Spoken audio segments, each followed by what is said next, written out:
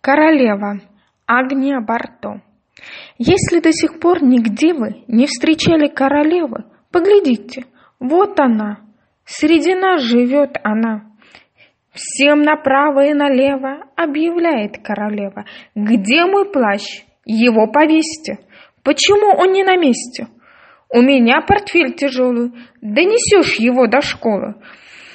Я дежурный поручаю принести мне кружку чая и купите мне в буфете каждый по конфете.